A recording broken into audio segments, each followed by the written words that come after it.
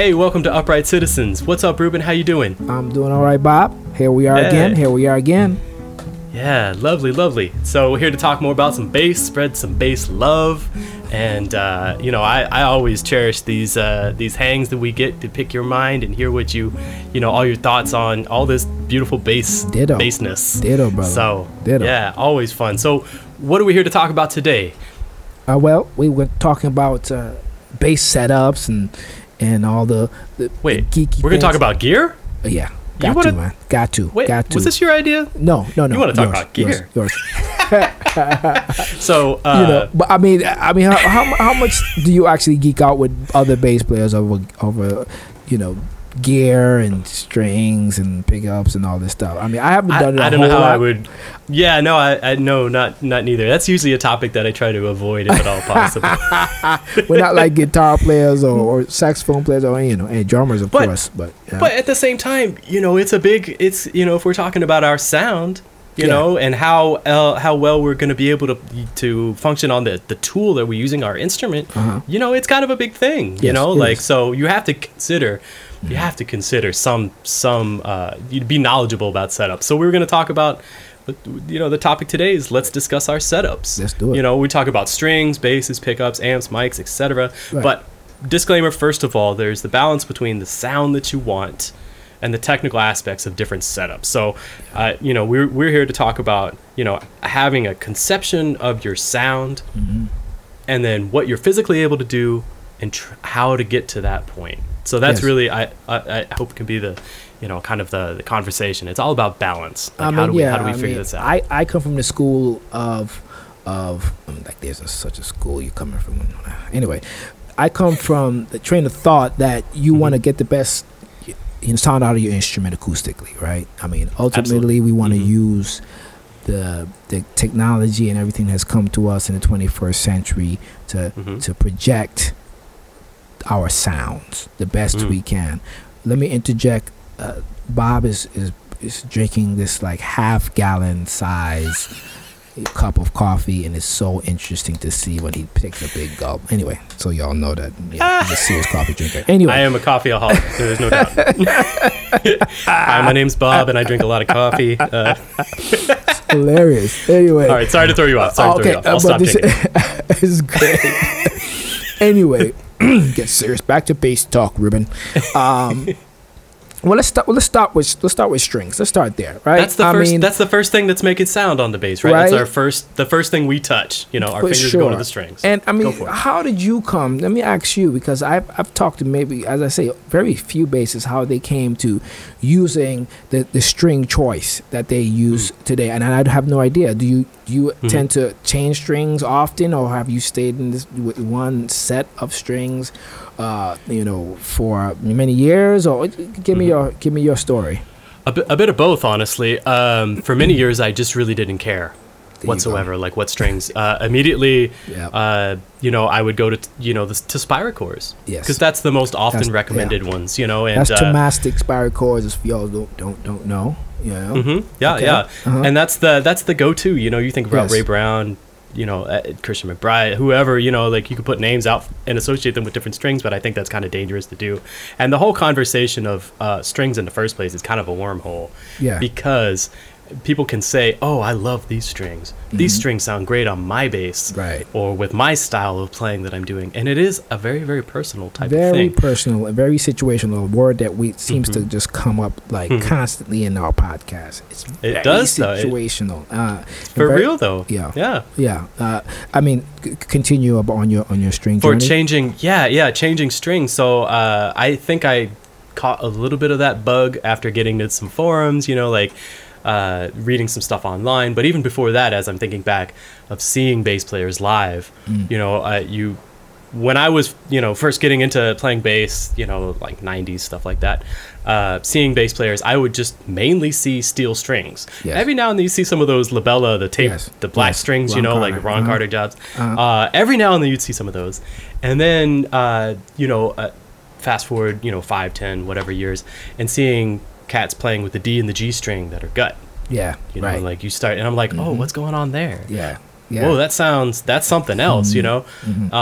But previous to that, I'd never considered, you know, like having all gut strings, and I've had setups that are all gut strings, Yeah. you know, at certain times in my life, to, you know, really try to embrace that sound. Steel strings on the E and the A to gut strings, talking about like olive, you know. And what do you use now, and how long have you been using him? At the moment, I have Eva Perazzis, the Vikes, Yes. on the E, A, and the D, and then I'm using an olive on the G. Okay. And the reason that at this point, that I'm doing that, and I do have a reason, you know, and I think that's part of the conversation too, is that I do a lot of arco work as well, like in my practice, and then also playing with different groups. But I like just how it sounds and how it feels with the tension of these type of strings. Yeah.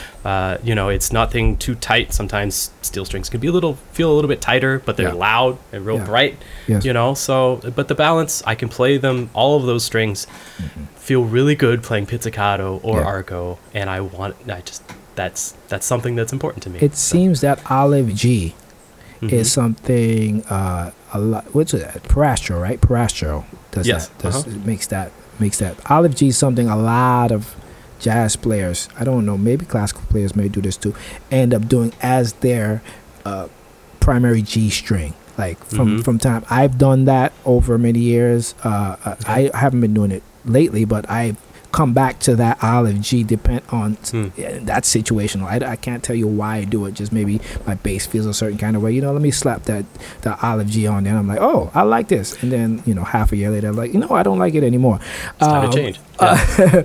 And you know, my string journey is similar. I mean, I was playing steel strings when I first started, and then I explored with gut strings and the Damien Dulukuleki. I think that's you call it Damien Dulukuleki. He was, I think he still makes some great gut strings. They were like these expensive gut strings that my bass teacher in Boston had turned me on, and I loved them for some years. And same thing, I used them for like D and G, and I did that for some years. And as time went on, I was like, nah, I'm not hearing that gut string. And plus, I was, you know, my intonation was bad already. I need all the help I could to stay in tune. Yeah. So I went back to, you know, some spiral chords, I think, for some time. And then really, most of the time I've been playing now, I've been using Diodario's helichords, you know, hybrid strings, because personally I wanted to be able to have bow as much, you know, even though that kind of left my life for some time, I feel, and play pizzicato, but have that kind of evenness because and also that they broke in really fast, you know. I went to a time where I would actually change strings every few months, and then, and I don't know why. It was a short period, and then that stopped. I might have changed strings once a year, you know, because I just didn't want to deal with the bright sound and whatever. But it's always and then, as I said, there was some time where I used those for a period of time, and then I wanted to like break out and like I wanted to find that you know, string that I didn't know about and come up with a great sound.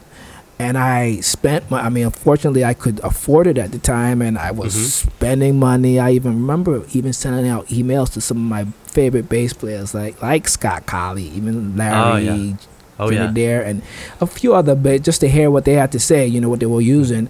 Some of them, Eva Perazzi, and I mean, we went through a few Garbos, I'm sure. Garbos, all this, and you know what? I tried a good, I don't know, 6 or 7 different kinds of strings. What happened, Bob? What happened? Came right back to those Diodario hybrids. Yeah. Right? Yeah. It was just you know what? It works. It was tried true. It felt good. They were consistent.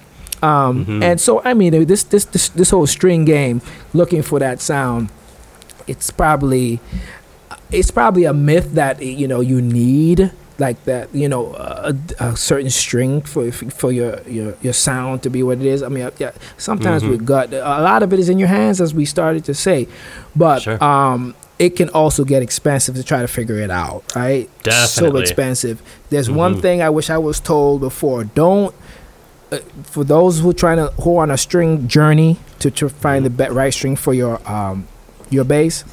Okay. Reach out to your bass community. Don't be afraid to ask guys what you have in your string graveyard. What do you have if you have a luthier? Hopefully all of you have a luthier that you're cool with, you tight with, you get tweaks.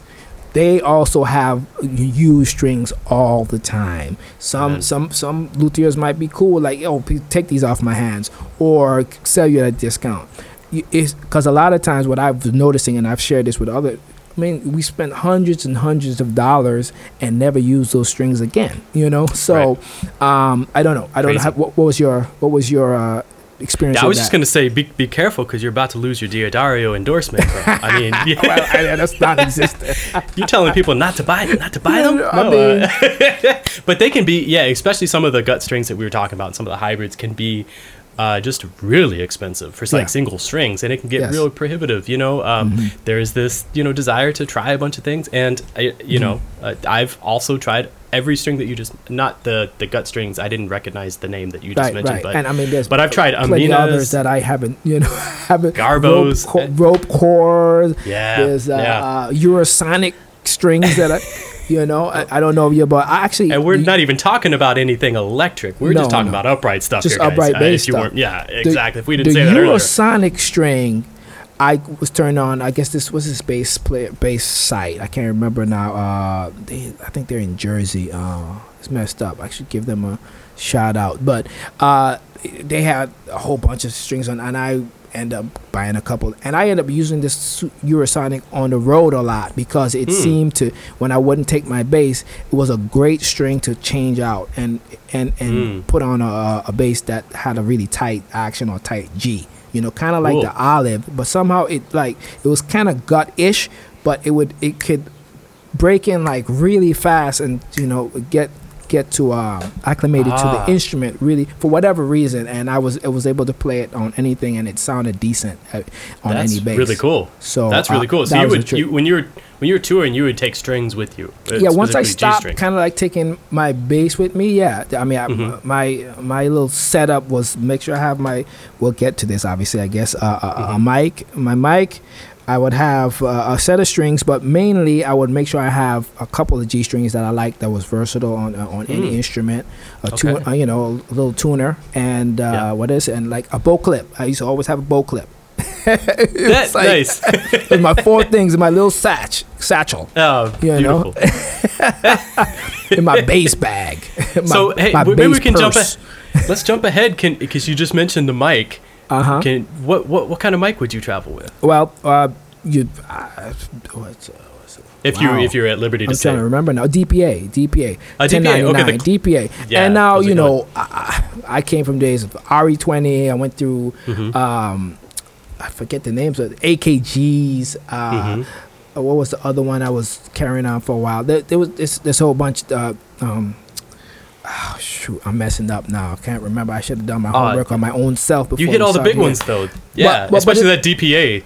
But the biggest thing for me is the DPA was small and compact, because I did have was it a Sennheiser, or was it a maybe another Dutch company. Anyway, I had a higher end mic that I would always be so nervous of traveling with at the time, right. And because I'd be like, oh, my job this is like a $1,500 mic or $2,000 mic, Can't play with that. I don't want to mess with it. I always be so uptight about it. And then of course, the DPI that I started to use all the time wasn't cheap. It was like a few $100s, but at least I felt it was small and compact, and it didn't feel like it was as fragile as the higher end mic. So I came to that. That's my only it's my personal taste and first personal reasons to have a smaller mic that can fit on any instrument. It was a clip-on type thing, and keep it moving, and it was consistent. And I heard that from engineers that I work with. I was fortunate to work with certain engineers over the years that they said, of course, they would rather the more higher end mics, but they too didn't like having traveling with the higher end mics because they were so fragile. So Yeah. something like this 10 what's that thing? DPA 1099, I think it is. They might have Yeah, I think that's right. upgraded the model of it now, but they thought it was a very consistent mic, and it seemed to really transcend not just the bass, all the instruments, also a lot of acoustic instruments. Yeah, So, yeah. Beautiful. Tell me Beautiful. about you. That's How, cool. how about you? Your mic fantasies. Hey, well, I also have a DPA mic that I Uh-huh. use, and I would just keep on the bass like year round, like when I'm at home, playing around the St. Louis regional area. Right. I would just keep it on, and then I ended up having trouble with it. Honestly, I'm not to speak disparaging, but the cables of it, some of the wiring. Okay, now started to- that was a problem early on for me. That the cables were fragile. But Yeah, then okay, and you had then that too. I had that problem. I would always have to send. I ended up buying two, right? But then okay. they changed the mod. They obviously had that issue, and then you're able to have cable would be able to come. It was a different attachment. The cable was different. You could take it loose away from the mic Okay. itself, so you could, Mhm. if anything did happen to the cable, you could just replace the cable and just and that's it. But unfortunately, for those who had already bought the mic years Previous before. ones. Yeah. And it wasn't it wasn't retroactive. You couldn't just set it up. I tried to do that with the company, and they were like, okay. nah, bro, you got to go ahead and Yeah. buy another mic. So anyway, Trying to make money here. Yeah, at home I like this. I've got a nice Warm Audio U47, which is just a really versatile mic. I really like for being at home. Right. I would never take it on the road for See? the reasons that you just mentioned. Because I Right. don't want it to get damaged. It's kind of a pain in the butt, but I could use this smaller mic as well. Right, But right. even like that, I think we could probably. We talked about strings. We didn't really talk about setup, like height, things like that. We don't need to, I don't think. But the next idea is to get we're talking about mics. We're talking about getting our sound louder for Right. when we're performing or Yes. for recording, of course. So pickups could be are often used as well, like different kinds of pickups. Do you ever use a pickup? If there's a pickup on the bass, like of the bass du jour, like wherever you end up.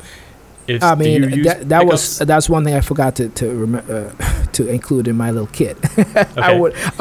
was always bringing like a realist, David Gage realist or other. I can't remember. Maybe an Underwood.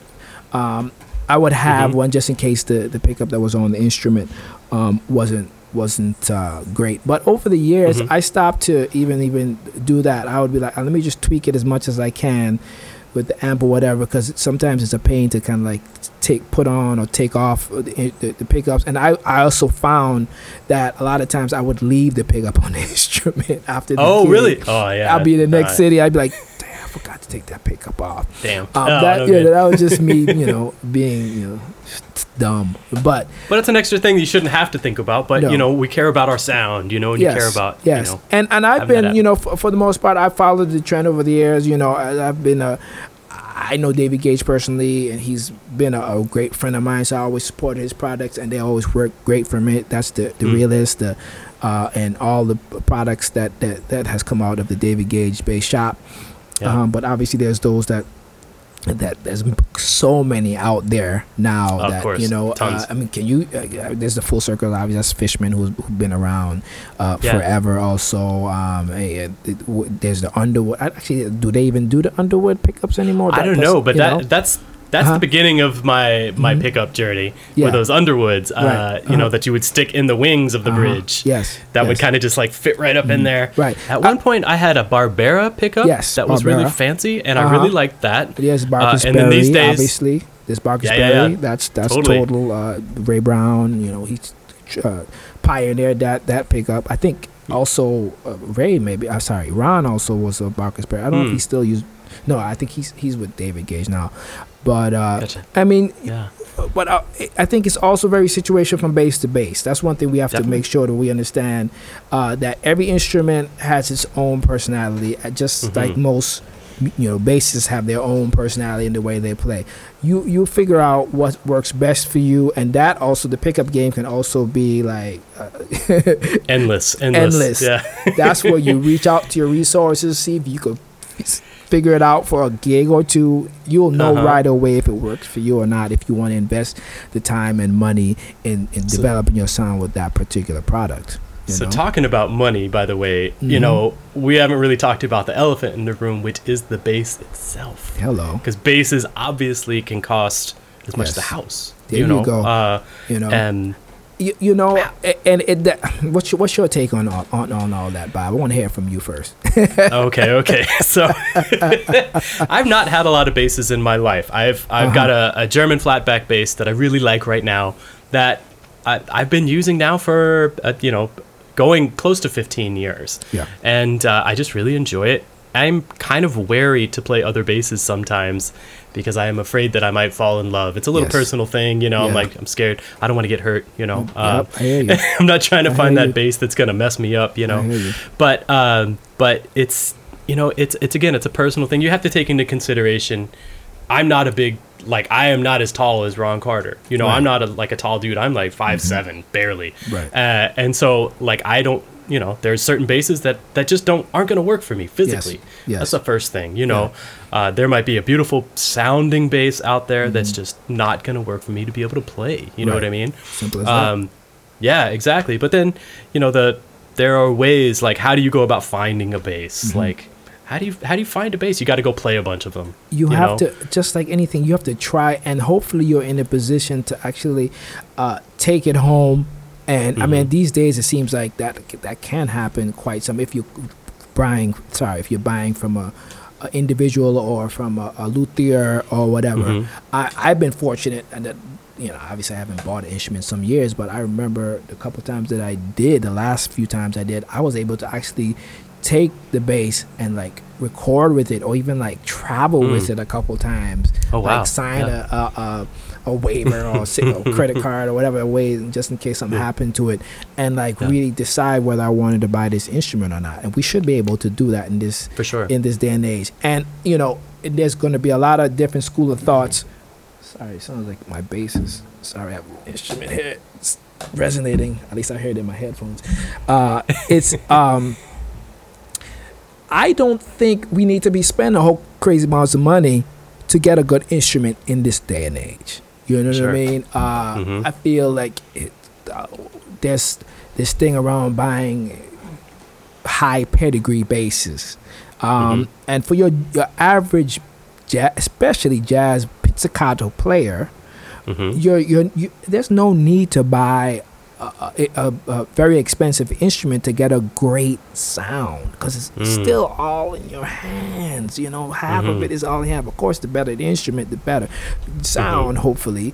But it all goes back to knowing what kind of setup you like, what works for for you, and hopefully you have a luthier who can help you bring out that sound. Also, I will give you. I don't think I've spent more than $5,000 to $7,000. That's my personal, best on an instrument. Now these instruments are worth more, between 10 and 12.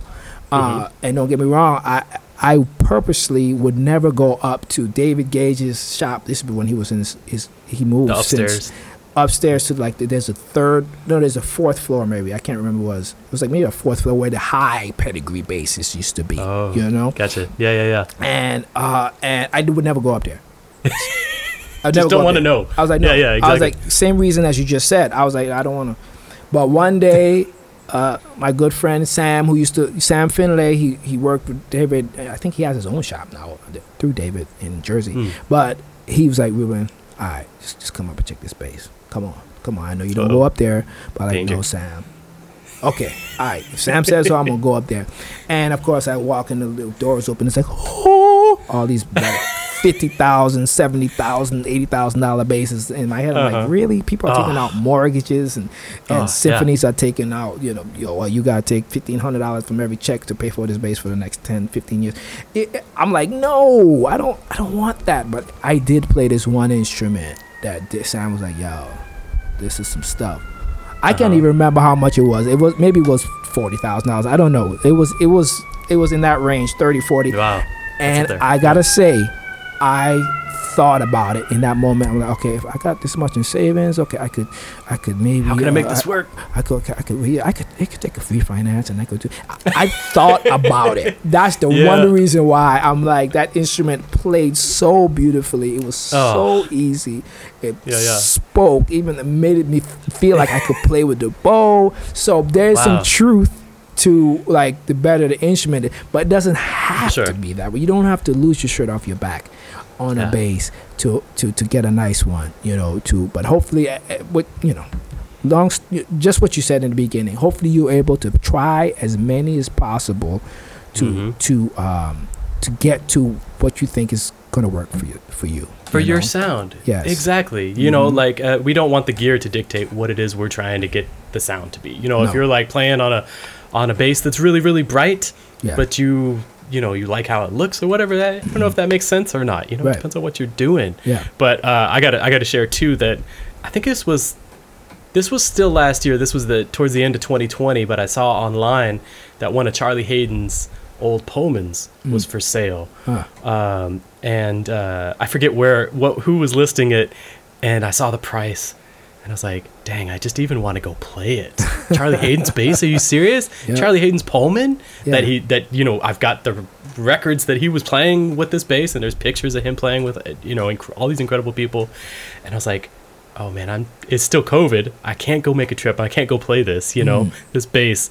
And I would keep sending daily texts to my wife. Beth is going to hate hearing about this. But I'd send her links to the thing, and I was like, how do we do this? How do we make this work? I know we just had a baby, but how?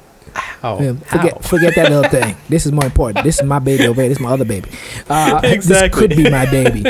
But you know what? I mean, it's that whole thing too. I had the great privilege to play Oscar Pettiford's bass, his last bass, right? In concert. I did a gig in Copenhagen where I was leading a Copenhagen festival, celebrating Oscar Pettiford. Why did you ask me to do that? But I went there and I was playing with some Danish musicians at this club for like 3 or 4 days. And the guy who owned Pettiford's last instrument, who was a classical bassist but enjoyed and revered jazz music and Oscar Pettiford, came and he was like, look, I'd like you to play his, you're doing a celebration for Oscar Pettiford. And I was like, oh, wow, what? Are you serious? He bought the bass. He bought the bass. The bass wasn't that great.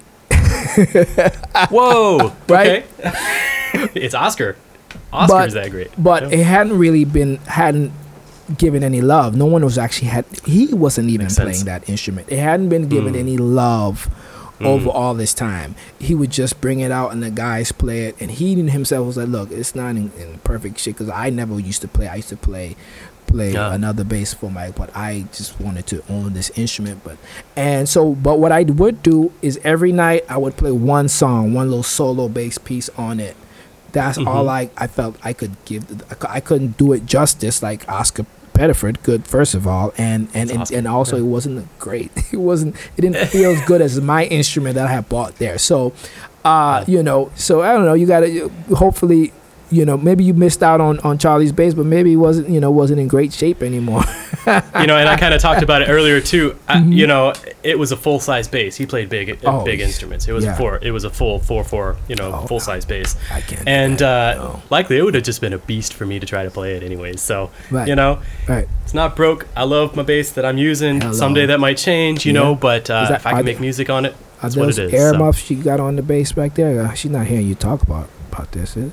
Oh yeah, right, exactly. I did get some new hat pegs put on, but that's a much deeper podcast conversation. We start talking about the pegs and the tuning, all that stuff. Well, I mean, what else? What's last on the list? This last couple things. So about gear. I knew it was going to happen too when we started talking about gear. We talk about strings for like 30 minutes, nonstop. Talk about basses and pickups and mics, man. It just never ends. Of course, I don't think we need to talk about preamps, although people talk about preamps. Like using that before you go into an amplifier. Right.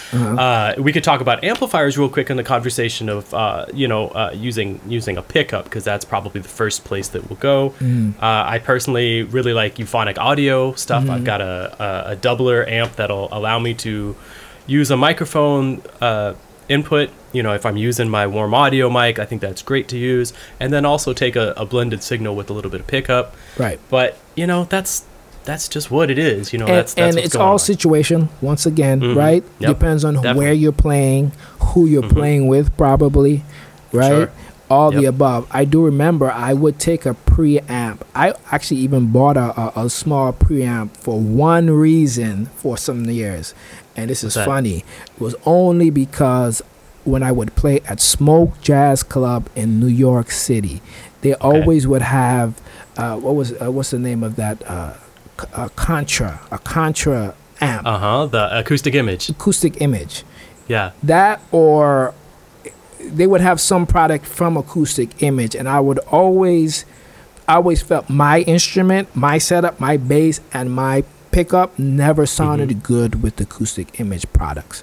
I even had an acoustic image guy when they first came out give me one of the heads, Claris I think it was called. Okay. Like, Yeah. Either gave it to me or he gave it to me at a ridiculous price. Even we went to like wherever they were making them, like in the city, whatever. He came out to the gig or whatever. He was super nice, and I remember using that like 3 or 4 times, and that was it. And not to say that the product isn't great, it just didn't fit what I needed for my instrument. So what I'm saying, Absolutely. I got this preamp for that reason, so that when I go to smoke, I could plug that preamp to try and tweak it even more, because whatever I was getting from the amp would never, at least for my ears, it was never giving me what I wanted to do. And I definitely end up using that preamp probably on the road a little bit, but very, very little. But I know many bassists who, especially traveling bassists, who would have that also in their little arsenal to kind of like help their sound, because it's also a mental thing, right? It probably sounds great, sounds wonderful, but in their mind, they're like, I need to tweak it a little bit so I can feel comfortable musically, right? Hey, and if that works, if that helps, Yeah. why not? Why not? It's all right. If It's helping okay the music. as long as you find a way so that it doesn't consume you, right? Yeah, don't get hung up on it. Because that's the easy.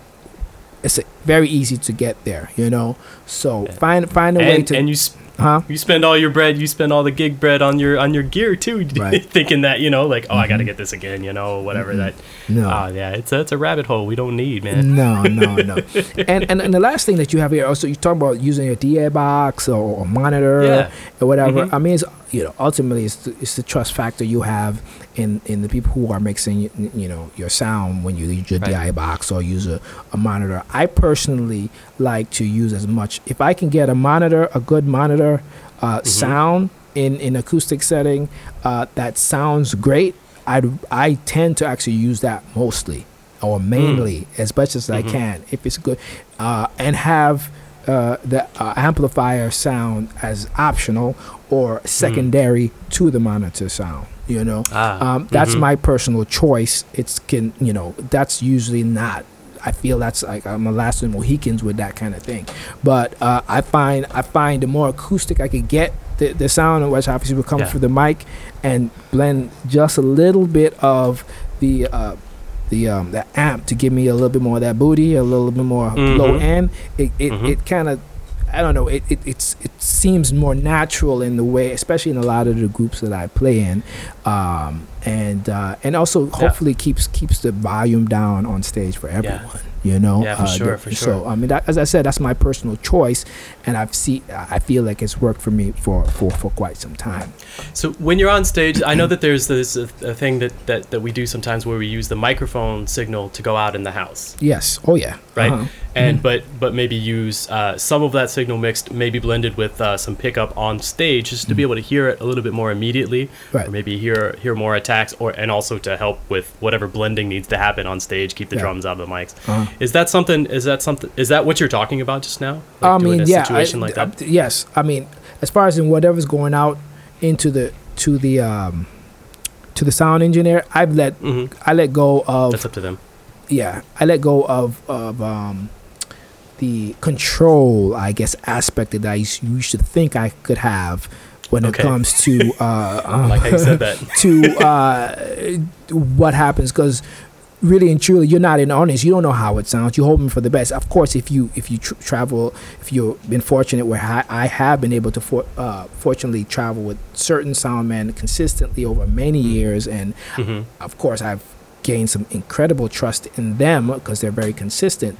But letting go of what it you can only say one or two things. The main thing, a lot of times I said, look, I'd like it to be as acoustic as possible, at least sound as acoustic as possible. I understand it's impossible once we get going with the drums and everybody's loud. It's probably incredibly hard to keep it as sounding as acoustic as possible. But I just want to put that in here. This is how I hear it. You know what I mean? And hopefully you can put it out there for the world to hear in this concert, and also coming with open arms and big hugs and fist bumps in a way that they can help you, because I've seen it really get nasty with sound engineers when you come and like, look, this is the way I need it, and not with just the bass, with other instruments, I've seen it just get so out, and I'm like, oh my God, why are we here to play good music, people? Plus that musician is ruining it for everybody else in the band too. Exactly. When unfortunately that happens, and I've seen that just a couple times myself too, and it's just like, you just blew it for everybody, man. Our whole sound is gonna suck now. Just be cool, man. Just be cool. Always go back to Yep. And on that note, let's be cool. This has been so much fun talking about gear and setups and things like that, which we could do. We could make a whole separate podcast just talking about this junk, I'm sure. But better believe it. But make sure you're going for the sound that you're looking for. Yes, and go for the sound. We all have our own sounds, our own personalities on the instrument. Hopefully, it can come out acoustically and projected to your equipment that you choose. Right. Yeah, and I'm trying to get Ruben's sound. I want your sound, man. I love your sound. You'll be right here with me with no gigs. Yeah, see. please. Pandemic or not, just chilling. Hey. All right, Bob. Oh, man. All right, man. Great to see you, Ruben. Peace. Everybody be well. See you next time. Stay safe. See ya.